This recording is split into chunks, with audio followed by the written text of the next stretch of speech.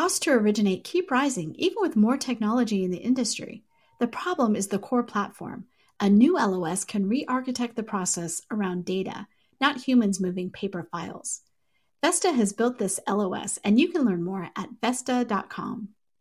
Pulled from the hottest topics coming across our news desk, I'm Elissa Branch, and this is Housing Wire Daily. Today's Housing Wire Daily features the first episode of Houses in Motion. The mini-series is hosted by Housing Wire's senior real estate reporter Matthew Blake and will explore various topics in the real estate market. In today's episode, Housing Wire managing editor James Kleiman joins Blake to discuss the DOJ and NAR settlement. Matt also interviews Max Besbris, assistant professor of sociology at the University of Wisconsin-Madison, about some of the economic incentives driving the real estate market. But before we listen, here's a brief word from our sponsor. At Atlantic Bay Mortgage Group, we know your vision of success is unique to you. That's why your goals and our culture of support go hand in hand. We give you the tools and support you need to thrive and live your best life. Come home to Atlantic Bay. Visit joinatlanticbay.com to explore what's possible. Atlantic Bay Mortgage Group, NMLS number 72043, is an equal opportunity employer. Hello, and welcome to Houses in Motion. Every week, as part of HW Media's Housing Wire Daily, myself, Matt Blake, real estate reporter at Housing Wire, will discuss the most important topics in the U.S. real estate economy. We'll do some palace intrigue, what brokerages are up, which are down, what's the deal with Compass, but mostly we'll look at the issues that define real estate in 2021. These include the future of commissions, the point of a brokerage, how real estate is different in different parts of the country, and why there aren't more agents of color. For our first Houses in Motion, I'll chat with Max Besbris, assistant professor of sociology at the University of Wisconsin-Madison. Max will discuss the U.S. Justice Department's recent withdrawal from a National Association of Realtors antitrust settlement. He'll also provide insight into why agents and consumers behave like they do. But first, to kick off our very first show, I want to bring in Housing Wire's managing editor, James Kleiman, my editor. Welcome, James. Hey, Matt. Thanks very much. So just very briefly, what we're going to do with Houses in Motion each week, we're just going to sort of review the week that was in real estate. And one thing that was a big deal before the 4th of July weekend and has remained so is that the National Association of Realtors had a settlement with the Justice Department over real estate commissions. The Justice Department backed out of that settlement last week, says it wants to pursue a broader investigation against the National Association of Realtors. So it seems like the NAR, by their own admission, is sort of blindsided by this decision. They don't know what to do yet. They haven't come up with best practices of how to respond to the situation. James, what stands out to you about this DOJ-NAR standoff at this point? Yeah, I think you really hit it right there, Matt, in your intro, which is the NAR. I think of them, having covered the industry for a number of years now, is they're so polished, they're so prepared. It feels like they're always a step ahead of anybody else. You know, they're just really, really, really professional, and they always seem to have like a Varys from Game of Thrones. You know, they always have some whisperer. They have some sense of what's going to happen next, and that did not happen here from everyone I've spoken to, and it sounds like from people that you have also spoken to, Matt. And so that to me is the most surprising thing, that the NAR was caught totally flat-footed on, I think it was July 1st. It was just before the holiday, pretty late on a Friday when I think a lot of people in the news industry call this like a Friday news dump, you know, where you put out all the news you don't really want people to write about. You do it just as they're going home. So that was the biggest surprise in and of itself. And I think also what's interesting about it is if you read the press release from the DOJ, they talk a lot about the idea of commissions, and they make it a point in a few different passages of talking about how I don't have the number in front of me, but it was something like Americans paid over $85 billion in commissions in 2020. And the Justice Department, of course, is very concerned with consumer rights and making sure that consumers aren't paying more than they should, for commissions or anything else, I guess. But that tells me that there's something that will happen related to commissions. There are so many things in the agreement that the NAR struck with the Justice Department that were not at all having to do with commissions, but that is what they seem to focus on. And so I think that's something to look for. Absolutely. Yeah, it'll be really interesting to look at going forward. I mean, you know a lot more than I do about sort of the mortgage space. And I know that our mortgage professionals, they've had some regulation of like how much they can get from a sale. Is that right? Yeah. So mortgage is a lot more regulated than real estate commissions. Real estate commissions are really kind of self-policed and sort of, the idea that the standard split is the sell side agent, they get, let's say they negotiated 6% with their client, the seller of the home. In most situations, they'll split that 6% with the buyer's side agent. So it'll be 3%, 3%.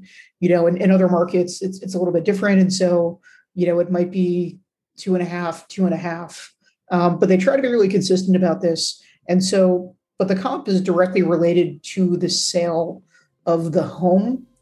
And so they're both in kind of a weird way incentivized. Not everybody agrees with this point, but incentivized to sell a home at a higher price.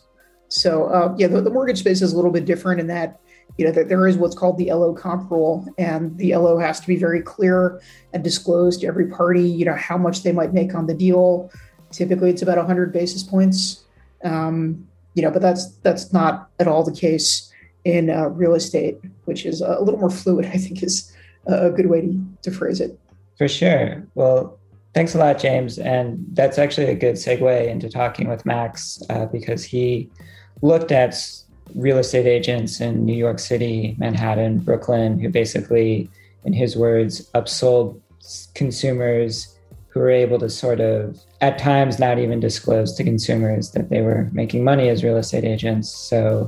So far, it's been a pretty unregulated terrain, one that the trade group representing agents has been able to largely dictate. So we will see how that changes going forward. But thanks a lot for appearing on this very first episode. Appreciate it. Thank you so much, Matt. I appreciate it. Hey, everyone. We are back here at Houses in Motion, part of the Housing Wire daily podcast. This is Matthew Blake, senior real estate reporter with Housing Wire, and I am here with Max Besbris. Max is a professor at the University of Wisconsin-Madison in sociology, and he studies why people make the choices they do when they're buying things in the market. And Max, why don't you tell us a little bit about sort of how your academic work intersects with real estate? Thanks, Matthew. I'm really happy to be here. Thank you for having me. I studied real estate agents specifically, actually, for almost a decade in New York, and recently published a book called Upsold, which is about how real estate agents affect people's housing decisions. And I was really interested in this question because, as your listeners probably know, housing is this really important commodity. And I mean important in the sense that it's financially the biggest purchase that most Americans ever make. But it's also culturally and symbolically this really definitive ideal about what it means to be middle class or upper class or have made it, right? The ability to buy a house. More than that, though, it's also an intense form of stratification, housing. So we have lots of differences by lots of different demographic categories in assets and wealth, and that's mostly around home value. We also have pretty intense residential segregation in the United States, in most American cities. And what that means is that the housing market is sorting people in ways that end up creating more inequality. And so for all of these reasons, I was really interested in this question of how people decide where to live. And this is a question that a lot of sociologists are interested in. Right. But one thing that not a lot of people had studied before is the role of real estate agents. So what I ended up doing was following around a group of real estate agents for over 2 years while they met with clients, while they went to open houses, while they did showings, while they were at their offices, and I really wanted to observe how they talked about houses, how they talked about different neighborhoods, how they talked about value. And then I also collected a lot of what we call quantitative data, so statistical data, where I was able to run regression models to show that what real estate agents do actually does have an impact on housing prices. And basically, the upshot of the book, I would say, and the reason it's called Upsold, is I found that in a market like New York City's, particularly post-Great Recession, where housing prices are really booming, real estate agents are doing some really intense work to reorient people's ideas of what is valuable. And by that, I mean they are pretty good at getting people to spend more than what they expect to. Now, obviously, there's a ton of market pressures that are also driving prices up. But what I show in my quantitative models is that real estate agents are also having an effect on housing prices, that neighborhoods that have more real estate agents over time see higher increases in housing prices. And I link that to the observational data I have from my ethnographic work, where I elaborate the processes by which real estate agents are upselling home buyers. Yeah, that's very interesting. I mean, I guess a couple of things I think about that. Like, well, one is sort of, wow, these real estate agents sound very manipulative. They're kind of forcing the consumer to like desire a home like at a price range that they didn't initially anticipate. Another might be that, while the agent is really good at their job, sort of, real estate agents make money based on a percentage of the sale of the home. So, I mean, whichever the angle you take, why were they effective in terms of boosting the value of not just individual homes, but, in entire neighborhoods? And I think Brooklyn and Manhattan was where you were looking at.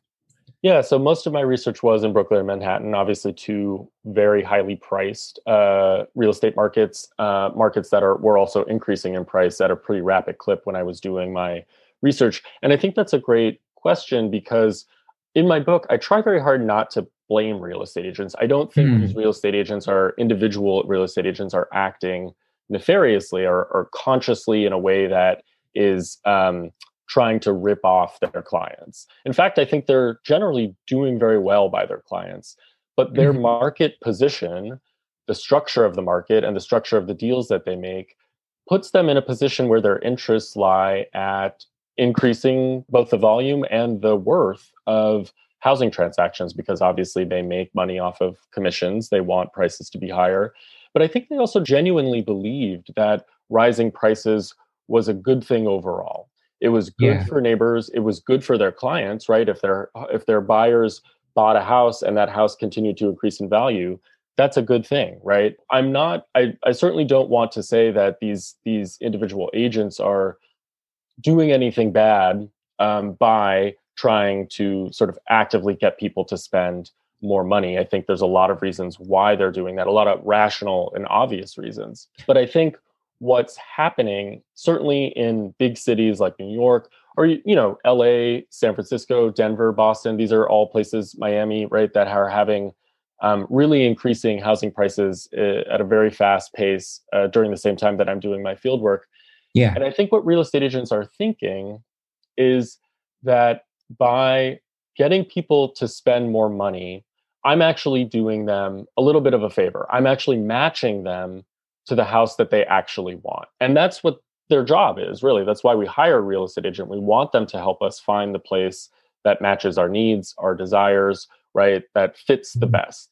And I think real estate agents, like I said, actually believe that when they showed someone who said they wanted to spend $1 million on a fancy apartment in Manhattan, started showing them apartments listed at $2 million, I think they're doing that because they genuinely believed that these buyers actually were better fits for these $2 million apartments. So again, it's not about real estate agents, I think, trying to rip off buyers. It's really more about the structure of the market that pushes prices up and reorients people's price points. And so I remember one in particular, which is There's this single guy who's recently divorced, who's a very well-off doctor looking for an apartment in Manhattan. And, he says he wants to spend around $2 million on an apartment. And this real estate agent starts taking him around to apartments listed around $2 million. But they really just talk about the things that they don't like about these apartments. They talk about small windows, or that apartment buildings are too distant from subway stations, or that there's no doorman, or things like that. There's just really sort of negative on all of these apartments that they're seeing. And after they've seen a bunch, the buyer is pretty disappointed. He says to his real estate agent, I don't think we've seen anything really unique. Yeah. And the real estate agent, is very apologetic and says, you're right, it's my fault. This is my job, is to show you something that you like. And so the real estate agent starts to take this buyer to different apartments, but all of these new apartments are listed at more than $3 million. So a good chunk of change, bigger than what this buyer said he had wanted to spend. But this buyer starts reacting very positively to these more expensive places. And I think some of that is facilitated by the real estate agent who talks these places up, right? Who compliments them, who, beautiful moldings or building materials or great architectural styles. And I think the buyer agrees, right? And, I think it's debatable whether or not the buyer would agree on his own, or whether or not the real estate agent is shaping his desires. But I think the point is that this person, this buyer, does end up spending over $3 million on an apartment, a very large amount of money, more than he said he wanted to. But in the end, he's very satisfied. I interviewed him after and I said, look, you said you wanted to spend $2 million. You end up spending more than $3 million. How did this happen? He says, I didn't think I wanted to spend that much, but, eventually I did. And so the argument, again, is that these real estate agents, as they take people through the market, I do think they reorient or shape people's perceptions about what is desirable. And so it's not necessarily a super refined art and conscious effort that these real estate agents are making. I do think that everyone thinks, well, you spend more, you get more. And so it's really easy for us to be pushed in that direction. That's interesting. Yeah. Just one more thing on that. I think, our listeners to this podcast certainly know this. A lot of the folks that I write for are real estate agents here at Housing Wire. But, just to state the obvious, real estate agents, or at least most of them, work entirely on commission and, do not draw a salary, draw a percentage of the sale of the home. How do you feel that sort of economic incentive for the agent? It sounds like in the example you just gave that the agent, really went to extraordinary lengths in terms of like providing, service to the customer, and even sort of nobly sort of upholding their fiduciary duty to the customer. Do you feel that commission-based pay for agents sort of dictates that, or do you feel that sort of agents would have behaved that way if it was more of traditional American economy salary model? It's a really interesting question, and I think the answer is complicated. Yeah. There certainly is a lot of research that shows that real estate agents actually don't necessarily have a motivation to increase prices, because most people are pretty limited in the amount that they can spend. And so, this guy that I just described who says he wants to spend $2 million but ends up spending $3 million, I think is not the typical home buyer in America who has $1 million lying around that he can spend more on a house. Right. Most people have a pretty tight budget. It's dictated a lot by their mortgage, right? Their bank says this is the amount that we're willing to loan you. And so that's a pretty hard cap for a lot of people. And so by and large, what past research has shown is that real estate agents, what they do instead of trying to drive up prices on individual transactions, is that they just try to do as many transactions as possible, right? So they're really interested in volume and speed in particular. They want houses to sell very quickly. They want transactions to happen fast. And so in some sense, we might think that's not really a problem. The market is the market and people are buying and selling as they want. On the other hand, there might be some drawbacks to the quickness with which these things happen. Housing, again, is this really important commodity and it grounds us in our daily life. And it might make a lot more sense to be as deliberative as possible in this decision. And so I think one thing the commission structure does do is facilitate a speedier market at a time when people might want to take more time to consider their options. Now, obviously, that's up to individual buyers and sellers and real estate agents, but I think that is one aspect of how our commission structure works right now. I think, more directly to your question about would things be different if real estate agents got paid in a different way, I actually think the answer is yes. And you see this with the growth of flat rate commissions or buyers only brokerages, right? Which are doing the work of you're a buyer, you pay a real estate agent $10,000 regardless of whatever the home price is going to be. They do this for sellers as well. But these flat rate commission brokerages, I actually think are an interesting new model. And we'll see if they really take off. There's some research showing that they're actually not growing particularly quickly. The supposition is that other real estate agents who work on commissions actually don't want to do deals with flat rate brokerages because it reduces the cost overall of the transaction and commissions more generally. But I do think it's an interesting model. I do hope that more consumers are aware of it, because I think one thing that certainly consumers are not aware of is that commissions are in every state legally negotiable. I think people show up to a housing transaction, and because it's a transaction that so few consumers take part in over their lives, most Americans buy a house once or twice in their lives if they ever buy one. Yeah. And so we don't have a lot of familiarity with this transaction. And so a real estate agent tells us, well, it's 5 or 6%. I split it with the other broker. And that's that. I don't think people realize in a lot of ways that's just rote, right? That there's no rules, right, that say that that's what it has to be. And I do think that if we're going to have a commission-based market for real estate agents, we do need to educate consumers a little bit better about their options. Mm-hmm. Yeah, that discussion on commissions kind of gets into something I wanted to ask you about. The flat rate commission brokerage is really interesting, just paying the $10,000 flat fee, because the Justice Department, we're recording this the second week of July. At the first day of July, the Justice Department Antitrust Division, which has not, the Joe Biden administration has yet to name, I believe, or nominate even a head of the Justice Department Antitrust Division, but they made an announcement that they are withdrawing from a settlement that they made with the National Association of Realtors last November. And at about 4 or 5 times in this press release from the Justice Department saying that they're withdrawing from the settlement with the National Association of Realtors is the word commission. And the Justice Department is repeatedly saying in this, consumers are paying a lot of commissions. And they say, I believe, $85 billion in commissions consumers are paying in the US each year to real estate agents. And so basically, by way of background, the settlement that the Justice Department reached with the NAR back in November was saying, hey, you need to disclose the commissions that you're making to consumers. There was a question as to whether consumers even knew that agents representing the home buyers knew of the commission that they were set to make, and a couple of other rules, mostly relating around transparency. And they want to look into the rules and policies that the NAR has set regarding commissions.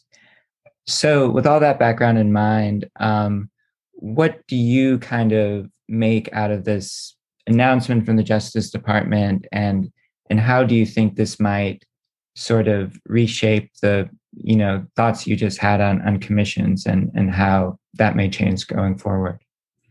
I'll just say that when the initial DOJ complaint and agreement was filed back last year, it really rang true for me based on my own research, which is to say that there are plenty of examples that I have in my fieldwork of real estate agents who are representing buyers, meeting with buyers, going to open houses with them, and buyers asking real estate agents about how commissions work.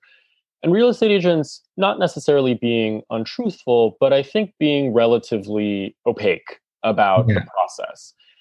Saying things like, well, don't worry, it's the seller that pays me. Don't worry, it's the final price. You don't have to worry about what a commission is like because you're not actually paying it. But of course, that's not really the case, right? The commission is considered, right, and built into the price that the buyer is ultimately paying for the house. So I think that when I saw the initial complaint last year, I thought, yeah, this makes sense. I think there probably need to be more stringent, more accurate, more careful language and rules around how commissions are communicated to particularly buyers. And so in some ways I was very excited because, like I said, I think I saw examples of this constantly during my own field work. And there's a few passages in my book about this in particular where agents, I think, again, are not doing something bad, but I think want to build relationships with clients. And we know that talking about money, is not always the best way to build a trust. And so, I think real estate agents, in their efforts to, build a relationship with a client so the client believes that they're doing the best work for them, don't want to dwell on payment, right? It's not a very friendly topic. And so again, right, it's not that I think agents are doing this in a sort of consciously bad way, but I think they do have some interest, right, in not necessarily always explaining the full laws and rules about how commissions work. And so when I read this new the DOJ revoking the agreement that they had made, I think in some ways I'm excited to see what happens next, right? Because I think the language in the press release from last week is that the idea was that the Department of Justice, like you said, wants to actually look a little bit harder and not prevent themselves from further litigation or investigation of NAR and commission practices. And ultimately, I think that's probably a good thing. I do believe that there needs to be a little bit more oversight into commission practices. And like I said before, a lot more education for consumers about how commissions work. And so, I obviously don't know what the DOJ is actually sort of up to and what they think they're going to be looking for a little bit more deeply. But if it's in the same vein as the agreement that they made last year and the investigation that they did last year, I think ultimately it's probably beneficial for consumers because it seems like they're taking very seriously the idea that commissions are not benefiting clients in the way that we hope that they would, right? If we're paying real estate agents for a particular service, we want them to be not only doing right by us, but I think also explaining the service and the payment structure to us, as accurately as possible. What would you kind of like to see the DOJ investigate? I know that you've done some work with the New York State Legislature in terms of issues there around, steering basically the idea of practices that can perpetuate racial segregation. What kind of reforms would you like to see maybe on a national level regarding real estate? One thing that we suggested that New York State do is pour even just a little bit more money into the Secretary of State and the Attorney General's offices to just conduct more audits of real estate markets and see where steering is more or less likely to occur. Because I think if we had a better sense of where it happens, we would know those are the places where we need to do more active targeting, more active investigation, more active involvement in education and making sure that it happens less. And I should say, right, that so the Department of Housing and Urban Development does every 10 years do a major audit study across lots of different cities. But it's usually a very, very good portrait of how steering is working in America. But I think we need more than that. I think individual states actually should be taking a more forceful, sort of bigger steps in terms of testing. But how does that work exactly? Like I sort of maybe erroneously pictured in my mind, like, New York State official, like posing as a potential home buyer or something and being undercover. But how does an audit actually work of real estate agents? So what happens usually when housing audits are done by nonprofits or by Newsday or by the government is they hire people. They hire people who need jobs, not necessarily ones who already work for the government. But they hire people of lots of different races. and all different races, and they say, give them the same financial credentials, right? They give them the same financial profiles and say, here are some things, and they train them and they say, here are the things that we want you to say when you go meet with your real estate agent, when you go meet with a real estate agent. And then they send them out to real estate agents and they say these things, tell them you make this amount of money, tell them, you're interested in these kinds of neighborhoods or these kinds of schools or whatever it might be, and see how they react. And what people record then, they record the real estate agent's responses. More specifically, they record where they get shown houses, how much those houses are worth, right? And what those houses are like. And so they're paying a lot of attention to what real estate agents not only say about neighborhoods and neighborhood quality and whether there's any sort of racial tinge to that language, but also the demographics of the neighborhoods that the real estate agents say, here's where we should look for you. And they look to see if there are any differences across people by race. And like I said, this is it's a relatively common and consistent finding that real estate agents steer white home buyers away from neighborhoods of color. They steer home buyers of color generally away from white neighborhoods. And they do this without the testers having said that they want to live in a same race neighborhood. Even if a buyer does say that they want to live in a neighborhood that's predominantly the same race as them, the real estate agent is not supposed to respond. The real estate agent is supposed to tell them, I can't facilitate that kind of sale, right? I cannot facilitate that kind of search. That is not my job. In fact, it's illegal if I did. And like I was saying before, I think real estate agents don't necessarily have great ways of responding to these kinds of questions, which I think is part of the problem. But that's generally what a test, an audit of a housing market looks like. And so I think we definitely want more of that. We want more testing because I think it will illuminate a little bit better where the problems are. The last thing that we suggested that I think is actually the most transformational in some ways is we have laws on the books right now that mortgage brokers have to report everything that happens with their applications, right? So if you're a mortgage bank, you have to make a report to the federal government every time someone applies for a mortgage and the outcome of that mortgage. And you collect data on the demographics of that person, their race, their gender, how much money they make. And this actually has done a really good job of allowing the government to see where discrimination is happening, right? Because they have all of this aggregate data to be able to say, well, it looks like Black home buyers are getting denied at a higher rate despite having equal, finances as white home buyers, or women buyers are getting discriminated, right? Are not getting mortgages at the same rate as individual male buyers, questions like that. And it's done, I think, a very good job. It's been a boon, certainly for researchers. And I think a proactive Department of Justice can do a good job of regulating, these mortgage banks a little bit better. I think what we want is something similar for real estate agents, where real estate agents don't have to report on any of their interactions with their clients right now. I mean, they do internally to their own brokerages, but there's no federal or states that, federal mandate or state mandate that requires real estate agents to tell the public, right, or tell the government, this is the race of the person that came to me. These are the houses that I showed them. This is the cost, right? These were their financial profiles. And I think if we simply even just had that data, it would be fantastic in terms of being able to tell where discrimination is more or less happening, if it is happening at all, right? And what real estate agents need in terms of making their work less discriminatory and easier for them. And so what we propose for New York State, and there is a law working its way through the state legislature right now, is that real estate agents would have to report on the demographics of their clients. We'll see if it actually makes it into law. My hope certainly is that it does. And if it does, I hope it can serve for a model for the federal government to more generally collect this kind of data and do this kind of regulation, I think, in a more straightforward and clear way.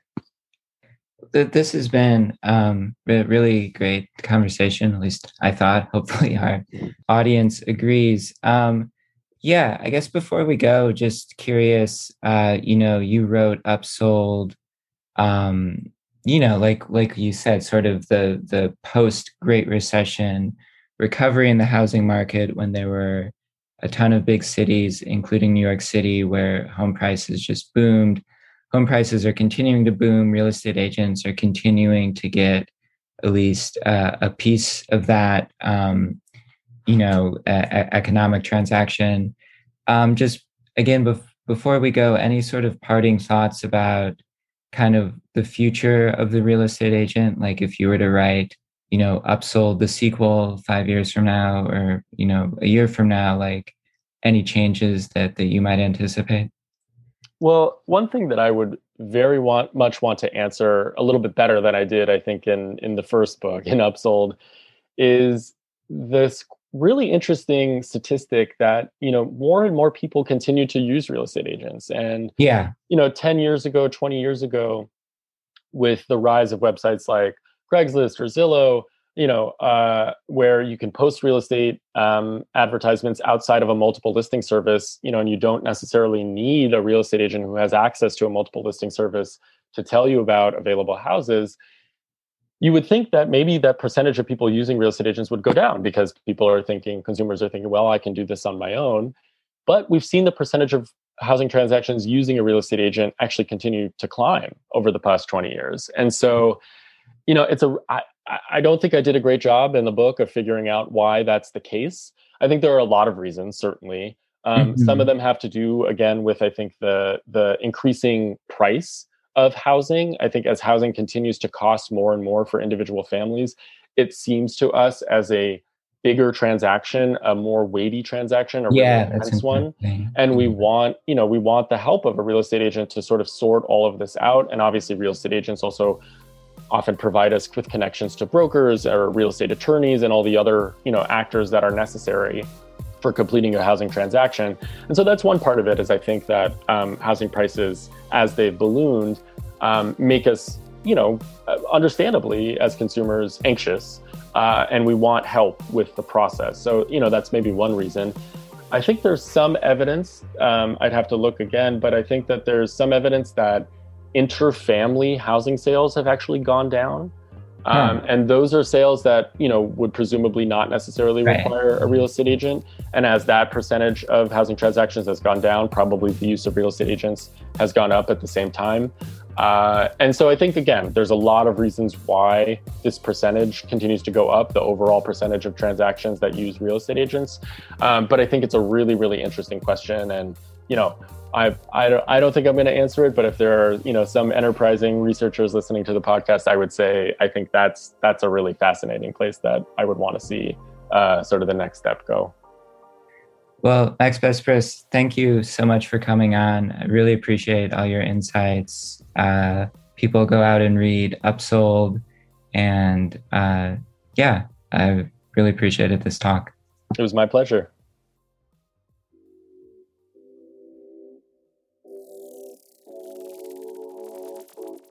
Now more than ever, the housing industry is looking to its leaders for answers. That's why each week, the Housing News Podcast invites a new mortgage, fintech, or real estate executive to the show to provide its listeners with more perspective on the announcements and news stories crossing HousingWire's news desk. Hosted by Sarah Wheeler and produced by Alcina Lloyd, the Housing News Podcast is now available on iTunes, Spotify, Apple, Google Podcasts, and more.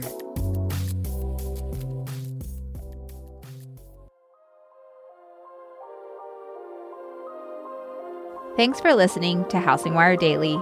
Don't forget to hit that subscribe button so you never miss an episode, and we'll catch everyone back here again tomorrow.